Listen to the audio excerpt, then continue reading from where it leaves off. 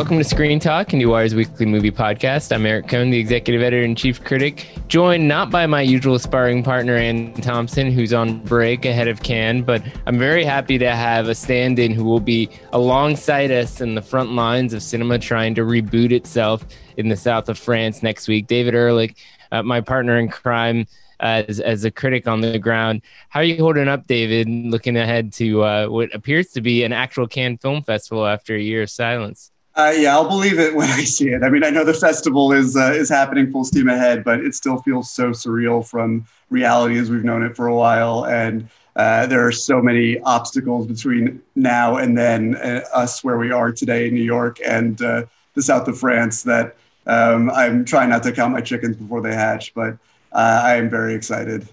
Yeah, I remember because when you went to Cannes for the first time, I was so excited to see your reaction to it because everybody's first Cannes is so mind-blowing. No matter what you know or you think you know going into it, like the mythology of it, to be on the ground, to experience so much cinema from around the world and an industry and a crowd of people who are like committed to it is really amazing when you live in America where cinema is often not at the forefront of our culture. So right now, especially, it feels like we're in for a really fascinating experience in terms of how, this art form is working overtime to come back.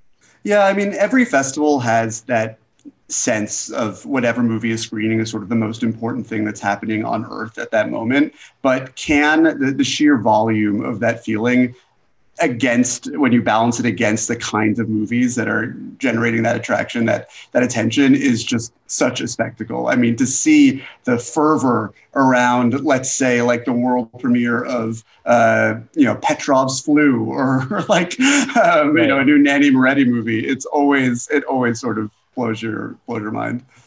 Yeah, I mean, I remember going to see a Nuri Bilge Ceylan film. It was like 2 hours and 45 minutes or maybe longer. That would be short for him. And it was like such a physical feat to get into that screening. No matter what you do, you plan ahead, you're dealing with these crazy crowds and stuff, which turns some people off, understandably, from the outset. But the bottom line is that there's also a lot of enthusiasm for these movies because ultimately, if every country has its own little industry and community of moviegoers, and you bring them all into one place, you do end up seeing the scale of that. And that's kind of what keeps this worthwhile. I mean, I don't want to like drool all over Cannes. I mean, there's other festivals out there that are really good. And we got the Locarno and Karlovy Vary lineups this past week, which look promising. And we've talked a lot about the fall season. But what I think is really fascinating about Cannes is I don't even know where to begin. I mean, with 75 movies now, something like that, that's not a lot for some festivals, but for a festival that's supposed to be super discerning, it's pretty high. I mean, how are you feeling about the workload and stuff? I mean, I think it's easier for the number of movies playing at Cannes to feel overwhelming than it is elsewhere because Cannes, at least in my experience, puts such a narrow spotlight on one film at a time. I mean, that's sort of the nature of the competition. Obviously, there are the sidebar characters, so maybe the sidebar categories rather. So maybe there is a hubbub around one movie that's playing in that Palais, and then down the street, sandwiched in between the two movies that are in competition that day, there is something else that's garnering attention. But for the most time, it feels like the whole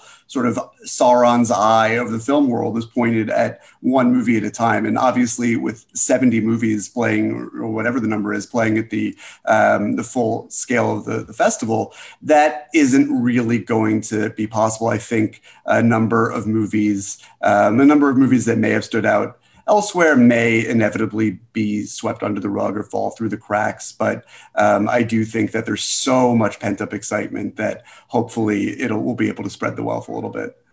Yeah, so let's talk a bit about things we can talk about because we've been watching movies and we're really appreciative, obviously, of the powers that be that set up early screenings because one, I mean, some people can't go. And so setting up early screenings does allow these movies to have a magnified presence, but also because there's so much uncertainty about what the experience is going to be like.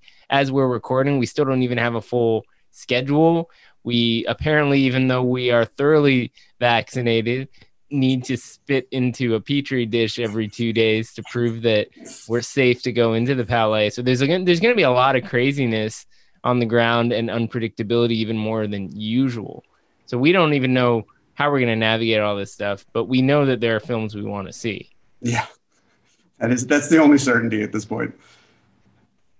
So how are you? So tell me what you're excited to see at this point, because well, one movie that as of this recording I genuinely haven't seen and I've been dying to for years on end is Mia Hansen Loves Bergman Island, and I was especially excited.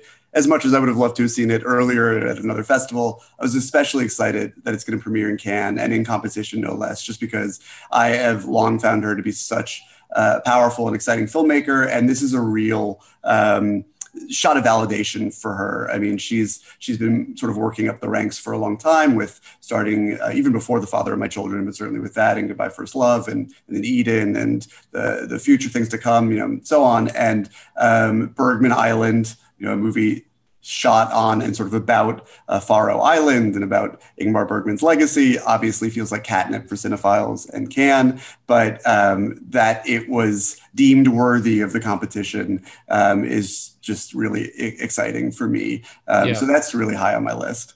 Yeah, I'm excited about a lot of the competition films. I mean, a movie like Annette being opening night and in competition, while the new Wes Anderson film is there, and all these kind of higher profile movies alongside something like the Mia Hansen Love film, which is sort of maybe more in the middle, and then you have films like Petrov's Flu that you mentioned earlier, a much wider array of stuff that seems like is going to just completely complicate the narrative each day. And that's something people don't always get until they start following Cannes coverage, is like, there's an arc to it.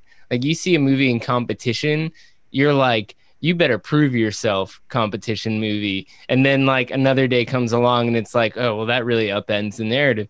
And then, you look at the programming slots and you're like, well, why is that movie later and this one is earlier? And we don't really know, because there's so many movies, if it's because of timing issues and someone's not done, or is it because of some other reason? I think what you're saying is accurate, especially in that, I think this year the presumptions that people make about looking at the matrix of the schedule and the conclusion they come to are probably going to be disproven even more sort of embarrassingly than they have been in the past. And as excited as I am to see someone like Mia Hansen Love in competition, it really isn't a slight to see someone like Joanna Hogg in Director's Fortnight or Kogonada, where, some of my favorite films, standout films from previous Cannes that I've been have premiered, because the competition as a entity is a narrative unto itself. And one of my favorite pieces every year that I encourage everyone listening to this to follow along, Eric, is your daily updated rankings of the competition film. They give you a rat race sense, of that feeling of like, everyone is constantly waiting for the next swerve in the road. And it's really exciting. And the moment that the Palme d'Or ceremony happens, it's totally irrelevant, because it can be so wrong, right? Those decisions happen like moments before they're announced, pretty much. And there may be some jurors who, get a little drunk at a party and tell somebody what they really like or didn't like, and then that gets around and we hear about it, and that forms some rumor. But it doesn't really mean anything until they actually get down to brass tacks. And over the years, you hear rumors about it. I mean, this stuff can get intense.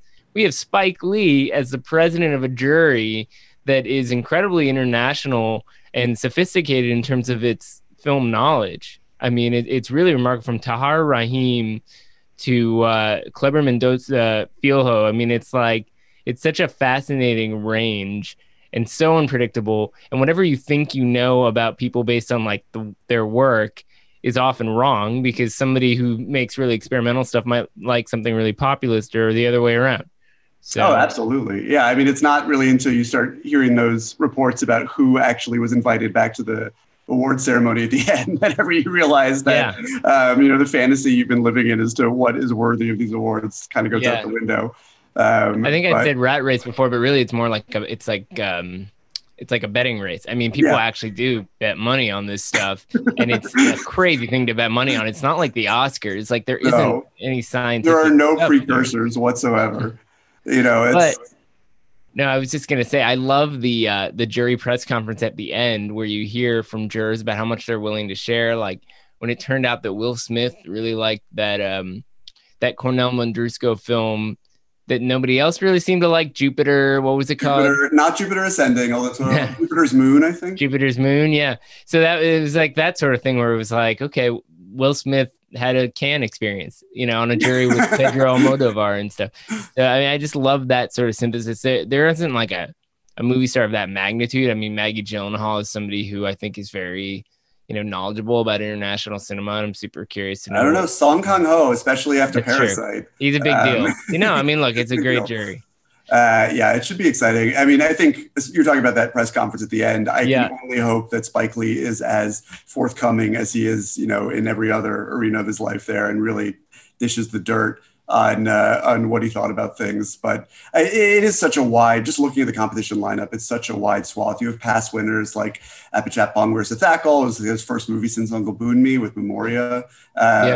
There are someone like, there's Satane. There is Sean Baker's in the competition up from Directors Fortnight, where Red Rocket premiered. Yeah. And then on the smaller end, a movie I'm really excited to see is the Ryusuke Hamaguchi film, Drive My Car, which, is his second film of this year already after Wheel of Fortune and Fantasy, which did very well for itself at Berlin. And the last time that a Haruki Murakami adaptation played at Cannes, it was Burning, and did not win a jury prize, but I think everyone remembers it fondly. So that's also super exciting. Yeah, it did play really well, and it helped Steven Yeun, a new Academy member as of this week, Steven Yeun, sort of elevate his profile in a way which set him up for the next phase of his career. So that there was some good that came out of that, irrespective of all of these things. Yeah. So. Although I think if like gun to my head, if I had to pick one movie that I'm most curious about at this point, it would probably be a Nadav Lapid's Ahed's Knee, just because Synonyms was such a mind blower. All three of his films, The Kindergarten Teacher. Yeah, he's an amazing director. Yeah. And I mean, and Maggie Gyllenhaal, the star and I think producer of the American remake of The Kindergarten Teacher, is an interesting crossover. But compromise. Yeah, everybody's compromised. I mean, Sean Penn has worked with people on this jury. I mean, who knows how those conversations go. Oh yeah, it's just some fun connections. Yeah, just fun connections to draw. Not even saying that they're biased towards them, but I think against them. Yeah, and we were talking off mic before we started recording about how that is one of a number of films from Israeli filmmakers this year, and obviously we're in such a particularly intense historical moment. And Nadav Lapid is, no filmmaker, certainly no Israeli filmmaker, has wrestled more with Israeli identity, particularly in regards to masculinity and militarism. And you have Ari Folman's Where's Anne Frank that sort of addresses, not about Israel so much, but addresses Jewish identity. I mean, all these things are going to feed into it in a really interesting way. The Jews are coming to Cannes. A lot of countries are coming to Cannes. It feels like there are going to be so many fascinating takes, because there's the more of the lineup you see, the more you're just absorbing a sophisticated window into what cinema is right now. And that's not to say it's a complete vision, but it is one particular vision, and from probably the strongest festival brand in the world. I mean, there are arguments against going to Cannes if you get, say, Un Certain Regard or Competition in Locarno or whatever, but most people would rather go to Cannes anyway. So that's sort of why I think the argument is very strong, that when you look at this lineup, there's just going to be a lot of reasons to pay attention to the films that do end up being there, including stuff it's like a total mystery. I mean, I'm excited for everything we've talked about, as well as a lot of the Directors Fortnight films and some of the first time directors. But the fact that Gaspar Noé shot a movie during the pandemic is probably the most exciting kind of Cannes-specific event movie you can think of. This movie Vortex, starring Dario Argento of all people, because somehow Gaspar Noé movies at Cannes always end up having this really amazing kind of life cycle, even if it's like they don't go over well. I mean, like Love started like 2 hours late at 2 a.m. or something like that in the Palais, and like the movie was okay, but the experience was so wild that it kind of brought something else to it. Lux Eterna, I thought, was like going to a rock concert on, some crazy drugs that haven't been invented yet. And then it never came out. But I was And going to say, I still associate that movie just with that Cannes screening that I didn't go to, yeah, but just heard about secondhand. It sounded it like just it was exists there. it's like, Yeah. epileptic fit for 45 minutes. Well, but that raises another important point, right? Like if a movie plays at a film festival and then the rest of the world never gets a chance to see it, does it really exist? I Well, mean, we're going to talk about all this stuff, but we don't really know what the ripple effect is going to be in the long term. yeah, sometimes those are the most interesting festival experiences. I still remember Mektub, My Love Intermezzo, all four, butt shaking hours of it from whatever can it was. I think it was 2019. And that movie has not seen the light of day, as far as I can tell, in any country. So, the fact that you were there for its one and only screening is an experience that makes going to a festival, making that trek, all the more worthwhile, even if the film itself is kind of, what it is. But the festival world also can be really valuable for at this particular moment for bringing films into the conversation that would otherwise just sort of get forgotten in the first place. I mean, this year in particular is going to be fascinating to see how people who are looking to kind of make a big impact choose to make their moves. I mean, I'm very curious about some of the US distributors that are there. Neon has tons of movies. Titane, which you mentioned. I mean, if anyone's seen the trailer for that, you know how wild that looks. If you haven't seen the trailer for that, I usually am not a big fan of watching trailers before you see the movie, but this thing is like just so mind-bogglingly wild. It's worth checking out. A24's got the Sean Baker movie, as well as stuff like Souvenir 2, and just the range in that particular comparison is fascinating. From the kind of what I assume is sort of a naturalistic story of a fading porn star to the second part in this like beautifully textured portrait of a young filmmaker coming of age. And Souvenir, the first part, never came out in France. So in Directors Fortnight, they're showing both parts. And I think that's really fantastic because it's using Cannes as a platform to kind of give this complete work the sort of identity that it never really got in the first place. So yeah, I mean, the Cannes brand that you were sort of referring to by name earlier is so strong, lest we forget that they put the laurels on films last year that would never have the opportunity to actually play in a real festival because it was the festival was canceled, but they still, minted those films as being Cannes approved because that's how far it takes them. And I remember,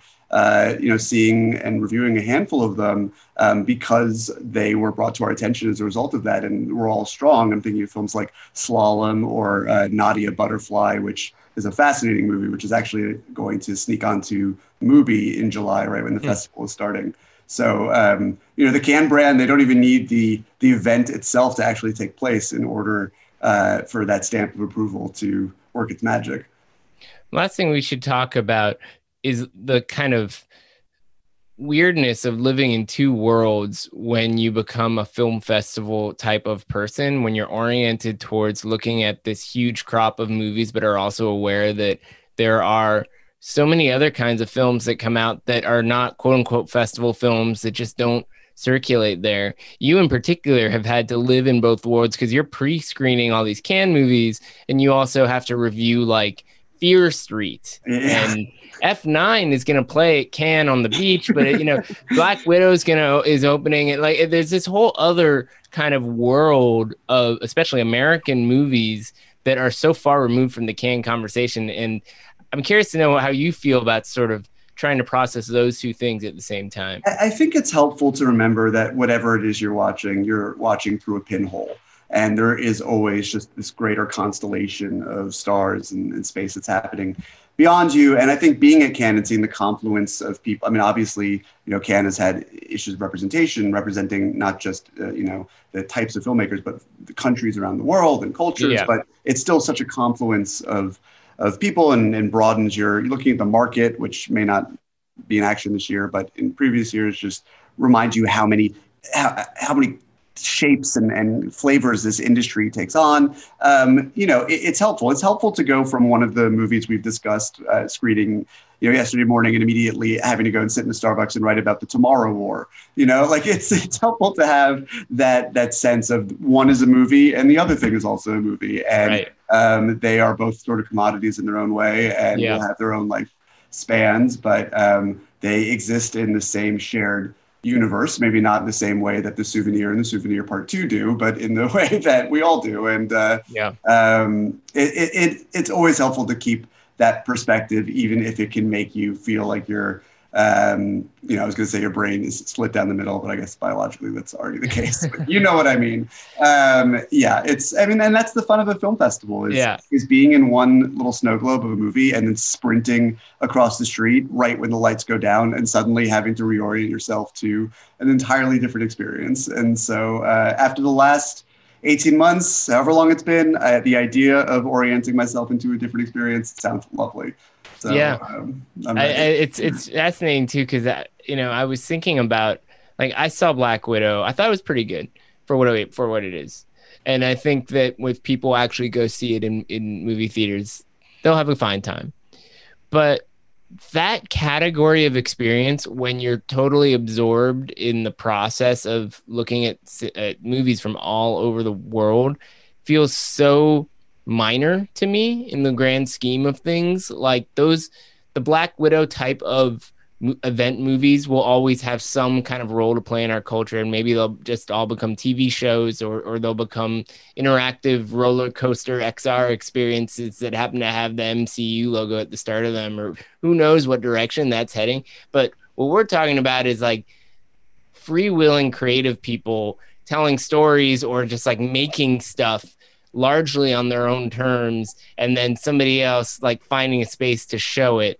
And that just feels to me like that's so much more important culturally, because from a historical standpoint, we're always going to need that, because we're always going to have creative people just like making stuff, and somebody's got to figure out a way to showcase it. And I think this, after there are a lot of conversations that we don't need to wander into as far as, the value of streaming versus theatrical and so on, but going to a premiere at Cannes and seeing the reverent standing reaction that the filmmakers get before the film starts, when everyone, sort of pro forma stands up and you really feel like you are in this holy, sacred space. For cinema, it is, for sickos like us, it is going to be restorative, I think, just to remember that the integrity of and the ceremony of the film-going experience that even the good movies we've seen over the last 18 months have been deprived of. So you've inspired me. I need to play something for you right quick that I just pulled up. Oh boy. Yeah. Raoul.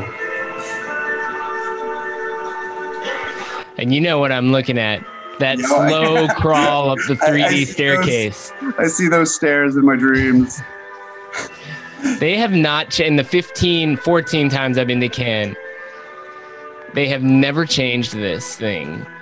It is not officially online, I don't think, anywhere, but there's always people like bootlegging it in the theater. Like, it's so exciting to see the 3D can crawl when Carnival of the Animals plays that everybody needs their own like pirated version of it. But there's something to be said for tradition. I love going to Toronto every year and seeing the new bumpers, because some of them are so much fun. But I also love that at Berlin and Cannes, it's like, kind of like a Madeline, it's like you always know you're going to get it. It takes you right back to I don't know where you're supposed to be. Cannes is ritual, man. Yeah. Forget about the Jewish films this year. We have our religion. That's sort of the way it breaks down. Yeah, I should stop calling it a church and start calling it a temple. Yeah, I know, right? do your people proud. Yeah. So I'll see you there with your new tux, right? Yeah, my $150 tux that I have still yet to take out of the box, but just needs to fit on my body. Give it a try on tonight. They don't care how high quality the tux is, as long as it fits the basic dictionary definition. Yeah, you just gotta look like a penguin sweating in the heat, basically. Yeah. As Thierry Frémaux said, so hot but so good. So hot but so good. That should be their motto this year. Well, safe travels, David. I'll see you in the south of France. Looking forward to it. Thanks for being here.